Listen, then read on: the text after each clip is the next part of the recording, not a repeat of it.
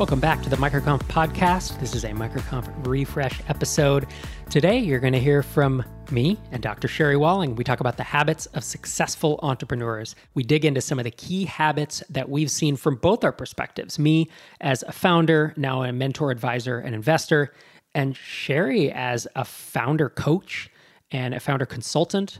She helps people think through really hard decisions and has just seen people succeed wildly, as well as, maybe self-sabotage or not do so well. And so we weigh in from our collective perspectives, and I think this turned out to be a great talk and a great session, so I hope you enjoy it. Before we dive into that, MicroConf Remote tickets are now on sale. Head to microconfremote.com to pick up your ticket to MicroConf Remote 3.0. It's the no-code guide for B2B SaaS founders. It's going to be taking place at the end of November. As always, our remote events are quite inexpensive, but still extremely high quality. We do about 90 minutes a day for 3 days, and we're going to take a deep dive into some of the nuts and bolts of building and automating processes using a huge suite of no-code tools that, frankly, is growing by the day. We're going to be looking at using no-code in marketing, to sales, to SEO automation, and all the things. So you don't want to miss it. Honestly, we have sold a ton of tickets to our remote events, and the response has been highly positive in the sense of there are a lot of remote / virtual summits / whatevers. MicroConf does it differently. And so I'd encourage you, if you haven't checked one out, or even if you have, we continue to outdo ourselves. Producer Xander puts together an amazing show and also creates an amazing environment for founders to connect with one another, to hit up the relationships and community that MicroConf's all about. So microconfremote.com if you're interested. And now let's dive into my conversation at MicroConf Local in Austin with Dr. Sherry Walling on the habits of successful entrepreneurs. So we're going to be running through 6 or 7 habits of successful entrepreneurs. And these are pulled from our decade plus experience working with founders and observations that we have. You cool if I kick us off with the first one? Go right ahead. All right. So, number 1, the willingness to be wrong. Yeah, there's no slides for this one. It's just like a conversation. But a big pattern that I see in founders who are succeeding, whether I'm an advisor or an investor or just folks that I see at MicroConf who are starting up and then a year later they're doing 10K a month and a year later they're doing 7 figures, right? They are willing to take risks and willing to make mistakes. They're willing to fail quickly and willing to ship things that don't necessarily work out. And in some people, this is a very natural behavior. And in others, like myself, I'm pretty risk averse. I had a really hard time with this at the start. So in 2005, 2006, as I was launching things and blogging about this, I had a real hard time not knowing all the answers, because up till then I was a software developer. And as a software developer, you're writing code and it works or it doesn't. Making mistakes as a developer is a real problem, right? The switch to entrepreneurship, I think, is a big mental leap for a lot of us, especially more left-brain folks like myself who want to be correct. We want the right way to do it, because if you do it the right way, then you don't fail, you don't make mistakes. So I think folks who are able to either do that innately or to learn that behavior tend to make progress faster.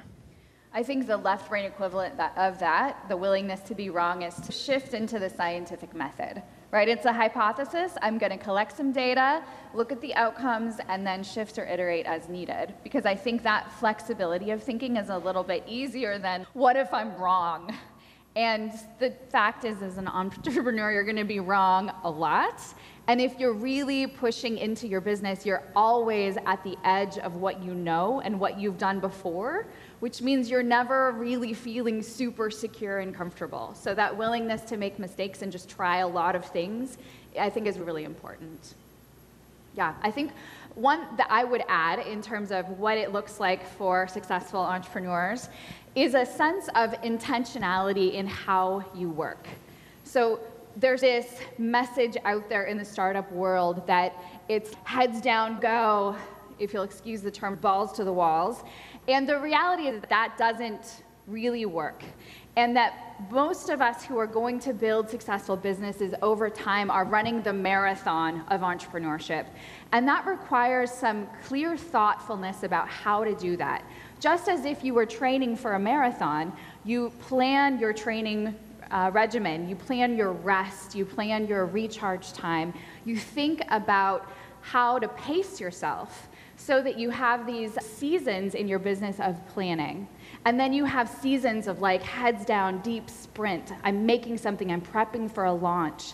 And then you have maybe a season or a rhythm of reviewing what you've done, making sure that you're improving on the parts that didn't work or could work more efficiently.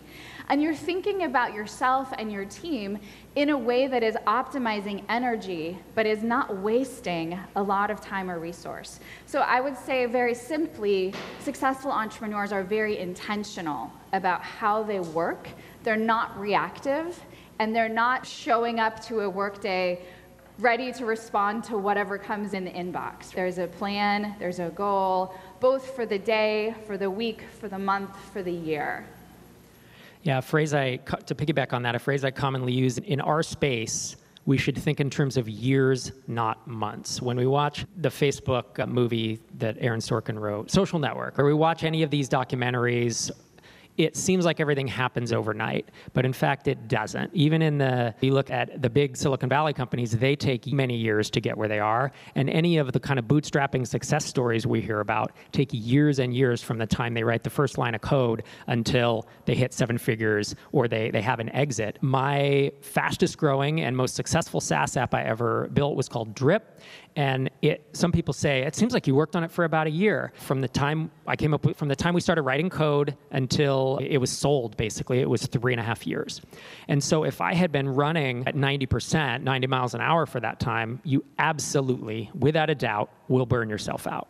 And so finding a cadence to think in terms of years, not months, and to think of it as a marathon, not a sprint, is absolutely a habit of successful founders. My next one is moving fast. And successful entrepreneurs, they try many things quickly. They take action instead of waiting in indecision. The reality is, piggybacks on my last one, the reality is that might lead to failure. And they're not all over the place in terms of doing scattershot things, but we have folks in TinySeed or who I have invested in or who I've advised in, and I watch 2 founders. One who says, I need to get comparison pages up for SEO, right? Where it says my company versus MailChimp, my company versus this and that. Put them in the footer because I want to rank for these. And one founder will say, great, I'm going to do an 80-20 approach to this. I'm going to write all the copy this week, or I'm going to have my copywriter write it this week, and I'm going to get it out as quickly as possible. And a week later, something's up, and then over the time, they refine it. Going very quickly, knowing that it's not going to be perfect, but at least it's out there. And then I can watch a separate founder approach the exact same thing, but take literally 3 months to get that out because there's a reason, because it's not perfect, because, well, the contractor flaked and now they have to find a second one. And there's always a reason why they're not getting there fast enough.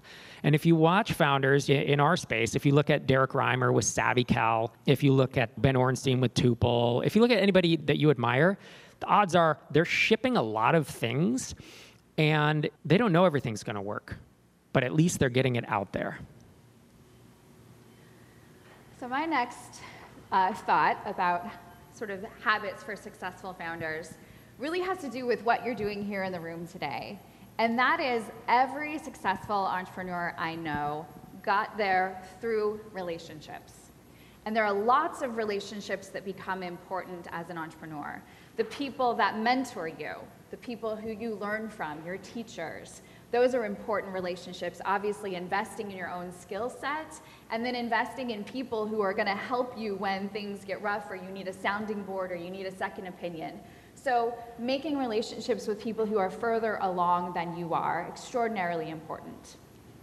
Also, the other side of the spectrum, making relationships with people that you are mentoring, that you are helping, those who are coming behind you, that are starting up, that aren't as far along as you. Because those people become part of your senior leadership team when you get really big, or they become super fans, they become ambassadors, evangelists for the work that you're doing because you're investing in them and they're investing back in you.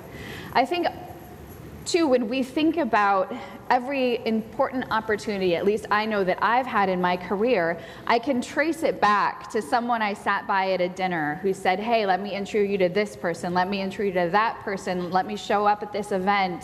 And so it's a very human enterprise that we're involved in. Even though it feels like it's about the software, right? The thing that we're building. It's always a human endeavor when it's those customers who are going to buy your software, those clients who are going to become your super fans. And also, even outside of the context of your business per se, the relationships that you have with your friendships, your personal life, the people that are cheering you on, that are celebrating you, that are like scooping you up when you've had a bad day or something has imploded. All of those become extraordinarily important in preserving your mental health and well-being for the marathon that is the entrepreneurial endeavor. Yeah, when I started to become an entrepreneur and I was launching my first products, I was working day jobs that I didn't like and doing contracting agreements that I didn't enjoy. And I told Sherry, I'm going to do this all on my own. I don't need colleagues. I don't need anyone. I don't need anyone. Because I was just like, I don't like working with people. And that's what I said. And she would chuckle. But I brute forced it, and I tried to do it on my own. And I had modest success. I had enough success that I could quit the day job. But it was nothing incredible. It changed for me when I finally had the realization that it's not that I don't like working with people. It's I don't like working with people that I don't like. Or I don't like working with people that I can't handpick. So these days I handpick my co-founder, my colleagues, the folks who, the relationships, to trace, I don't know if I've ever told this story before, but to trace the long thread of something that gets you to a place. Like, I probably wouldn't have started MicroConf if in 2009 we were living in Fresno and Joel Spolsky with Joel on Software was having an event in San Francisco. It was a 3.5-hour drive each way. It was $99. I didn't want to go. I didn't want to be in a room of it was for developers and such. And I was like, Because people, right? I don't need that, blah, blah, blah. It's a long day. I just had every excuse why I shouldn't go there, okay? So I went there, and it was a great event. It was fun. And I'm literally walking out, and I see Jeff Atwood, which you guys know he co-founded Stack Overflow with Joel. And Jeff Atwood and I had been blogging for years and knew of each other online. So it was just this thing of, so I've been writing essays, blah, blah, blah. So I say, Jeff Atwood. He said, yeah, who are you? I said, I'm Rob Walling. I have this blog. And he's, I love that blog. And I was like, yeah, man, this is great. And we started chatting. He's like, you really should speak at Business to Software. And I'm like, I've heard of that, but I don't know anybody. I'm just not going to pitch a talk. I've never done a talk from stage. He's like, no, Joel is part of it. I'm gonna get you on stage. And I'm thinking, holy shit, this is terrifying. This is BOS. This is Joel. These are like my idols. This is 12 years ago. So sure enough, Joel emails the organizer, and they're like, you can do what's essentially a lightning talk, like a Pachachka talk, which is like a 10-minute talk. So I timidly practice for 70 hours for this 10-minute talk because I'm shaking.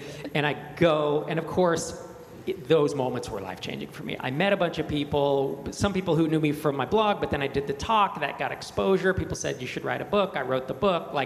On and on. I don't know if the podcast would have started. I don't know if MicroConf, I don't know if all these things, and you can go back to this one thread of having relationships and fighting fear, I think is probably the lesson about, of that anecdote. And to tap onto that, a few years later, I started focusing my practice on entrepreneurs. Rob mentions to Mark, who runs Business of Software, my wife is doing a lot of speaking and conversation around entrepreneur mental health. Can she come to Business of Software? So I got to be on the stage of Business of Software, and I gave a talk after Seth Godin, who I met in backstage, who later endorsed my book, which couldn't have hurt sales. And so all of the relationships stack on top of each other. And I think the way that you elevate other people's connections and relationships too becomes helpful. And I just want to say, Rob and I we both grew up in families that we're not networkers. We don't come from wealth. We don't come from connection. This is not something that we're good at. It's not something that we knew coming into how to be successful as a human. These are just things that we've figured out, and one thing led to another. And I think it's been wonderful to see what's evolved over time. Next point. That was my point. Oh, was it? Relationships was my point. It's your turn. You're number 4. Oh, all right. All right. I thought I did move fast, but... It's like this at our house, too. Focus. So the entrepreneurs I know who are successful, they focus on the right things instead of shiny object syndrome. Most of the time I talk with an entrepreneur who's not focusing, they often are having moderate success with something, and they're not putting in the work and doing the hard things to get that business forward or to get that piece forward, and they want to bounce all over and do the next thing. It's the kind of the green field or the shiny object, the grass is greener type situation. There are a lot of distractions. There are a lot of other apps that you could be building. There are a lot of other markets you could be going to. There are a lot of other language you could be translating your app into, and these are all distractions towards just putting in the work and building a great business. So my next one is a little bit of a counterbalance to that, and that is I think successful entrepreneurs also have something else that they care about. So not necessarily another business, but a hobby, a cause, something that anchors them to another part of life besides their business. And the reasons that I think this is really important actually really have to do with neurological diversity. When you think about your brain and how it works, you can think of it as little trails of neurons firing. And when we go really deep and really hard on something, like all of us are deeply invested in our businesses, we're using the same neurons over and over. And one of the reasons that a lot of entrepreneurs experience burnout is because we basically wear out those pathways. And so one of the ways to prevent burnout, stay in the marathon for a long time, is to really diversify your brain, which means to do something else. Woodworking, dance, have a hobby, have something that really uses these other parts of you as a way to round out how you're using your brain to keep it healthy for the long run. I also think that relationally it's helpful for us as entrepreneurs to interact with other kinds of people, because your journey as a founder is unique and it's really important to have connections to other founders. But also I think it's helpful to be grounded in the rest of the world, like outside of the startup Kool-Aid. And so really having things that you're interested in, that you care about, that are good for you in terms of your neurological health, and to get you out there in the world with other kinds of folk can keep you grounded for the long run. And my last one is successful founders I know have respect for the people they work with. I know there's this, well, again, I keep calling it the Silicon Valley thing. And there's folks who bootstrap. I don't think treat others with the respect that they should have. And coming back to it being about relationships, treating your team members, treating your co-founders with respect. And I think a big part of this is I know some folks who are highly ambitious and motivated and build great companies, and they seem hard driving, but when I actually watch them build their successful company, they're very caring and respectful, and they also admit when they are wrong. I think that's a huge part, is to say, and I've told my team members, I've told my kids on multiple occasions, you know what, I was wrong about that. I made that call, and it wasn't the right call, but it's okay. This comes back to being willing to fail, being willing to say, I did fail, and here's why we shouldn't do that next time. And maintaining those relationships for the long term, I think, are a big deal. Yeah. Any questions? Yeah, we have time for a few questions before lunch. Yes, sir. Yeah, how do you validate distraction versus the right fit? Shiny object syndrome versus how do you know what is the right thing to work on? It's a big, hard question, actually, but I think Rob's thought a lot about this over time. Yeah. Basically, some people are naturally good at it, most people are not, and the way to get good at it is to find people who are, and then they become your advisor, your colleague, your mastermind partner, your co-founder. You need outside voices often to sanity check the decisions you're making. Of the hundreds of founders who I've given like detailed advice to about what they should do next if presented with a problem, I think there's been 2 times, maybe 3 times, where they come to me and they say, I have this product and it's doing 10, 20 grand a month, and I see this other opportunity and it's an adjacent thing and I could just fork the code base, it's not a big deal, I'll just put a new marketing tab, blah, blah, blah. 2 or 3 times, that's the right call. The other 100 or 200 times, it's the wrong call. And that's kind of my rule of thumb on it. I think the marker too is that phrase, it's not a big deal. It's always a big deal when you're diversifying your energy. And so if you're telling yourself the script of, oh, it's fine, it's not a big deal, that should be it's a yellow flag. Maybe not a red flag, it's a yellow flag to say, okay, I think I'm probably misrepresenting this to myself and I need to check in. Outside sanity check's a big one there. Other questions for us? Yes, sir. Yeah, that's a good question. So the question is, how do you balance moving fast, shipping a lot of things, with the thought that it's going to take years, not months? So it's a marathon. Are you trying to sprint in a marathon is what you're saying. How do you balance those two? I think the word is intention for me, the sense of intention and planning. If you think about like a piece of music and how there's movement in it, there might be a part of the music where it's moving really fast and intensive, and it's like driving towards something. And so those are your seasons of, okay, I need to really nail my marketing funnel. So I'm throwing a bunch of stuff at it all at one time, see what's gonna work. I'm diving into this piece of my business right now. But there should have sort of an end to that. Maybe there's a 3-month experimental cycle, and then you're recognizing, okay, I'm going to keep these strategies, let go of these, and move into a different sort of tone of the music. Slow it down a little while, let things be in place, and just build that rhythm in some way of being consistent.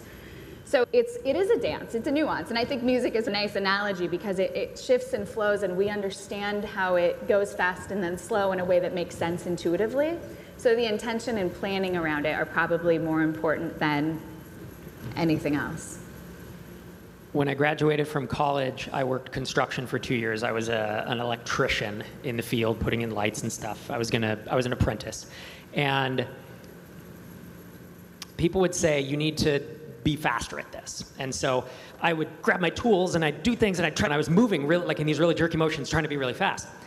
And then I'd watch the journeymen who'd been doing it for 20 or 30 years. They didn't do that. It was this slow, methodic movement, thinking in months, not years, but there's zero wasted motion. It's everything they did was exactly the next thing. And I would reach and I'd grab the wrong tool, and then I didn't have the right tool in my bag, so I'd run back to the toolbox and all this stuff. I was young, I was impressionable, and I didn't really know what I was doing. But it's this idea of figuring out being effective rather than efficient. Like being effective is trying to figure out what are the few things that I need to work on and pushing those forward. I will also say that I've had, as a rule, my entire professional career of working for myself, I've tried not to work more than 40 hours a week. That's just been a thing. We have a family. I never wanted to do that. I have had seasons of a month or two where I have worked 50, 60 hours a week because it needed to get done. But we talk about it, and then I say, this is going to last for a month or two, and it's to get to a certain point, and then I'm not going to do it again for 6 months. So that's been a personal cadence as well. Yeah. Any? Yes, good question. What are ways that we personally create inner peace, I think individually? It's a great question. I think we both do have things that we enjoy outside of our work.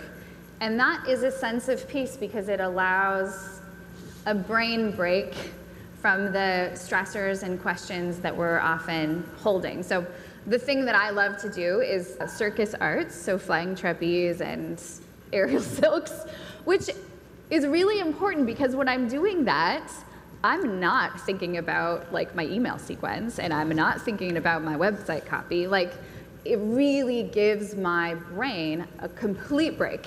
Because if I'm thinking about that, then I'm going to fall in my head, which is not the outcome that I want. So having something that's absorbing so that you have breaks. I do think we have great science around meditation, breath, yoga, long-distance running, these sort of physical practices that help to recalibrate our sort of inner activation and help us to regulate. So if you don't have a breath practice or a meditation practice, or you're not a runner, at least this cadence of taking some walks around the block periodically through your day or through your week. When we think about inner peace, we're also thinking about our bodies and how we shift from the big cerebral action into a place where our bodies can calm down and breathe and regulate. And for me, I play a lot of tabletop games with our kids. I play the guitar, creating music, like gives me that sense. And then I listen to a lot of audiobooks and podcasts that are not work related. So that's how I clear my head. I think we have time for one more. Yeah, that's a good question. So in terms of willingness to be wrong, where do you draw the line in terms of risk? Okay. Yeah. So as we often say on the podcast, It depends on your risk tolerance. That's like a famous line. The startups are the rest of us drinking game. Everyone takes a shot when we say it does depend on your risk tolerance. For me personally, I was never willing to massive credit card debt. I was never willing to risk losing our house. And some people are, and I was never willing to do that personally. I think when you're first starting out, you're risking your nights and weekends, which are precious. I know some people who have quit their day job without a line of code written.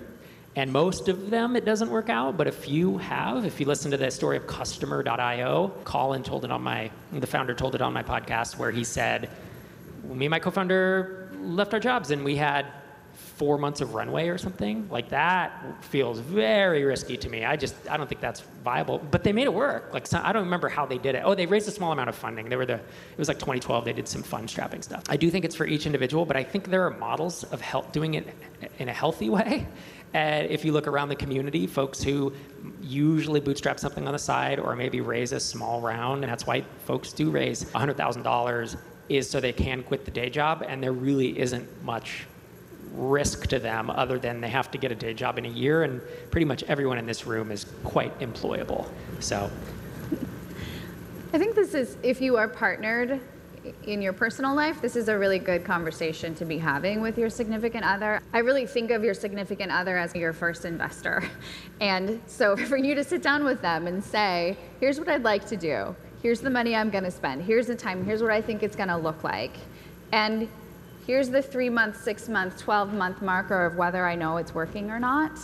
I think that builds a tremendous amount of trust with the person you're doing life. And it gives you some accountability to the kinds of risks that you're taking, and honesty about the implications that those risks have for your life and for your family's life. Thank you so much for tuning in once again. If you haven't mentioned the MicroConf podcast on Twitter, that would be amazing. @MicroConf or #MicroConf when you do the mention. We have a loyal and growing fan base for this podcast. And I think the ability to consume talks and conversations at events that you weren't at, and to be able to do it asynchronously like this, I think there's a lot of power in that. So I hope you're enjoying the podcast and are able to mention us on Twitter and give us a shout. And a final reminder, MicroConf Remote tickets are on sale, microconfremote.com. See you next week.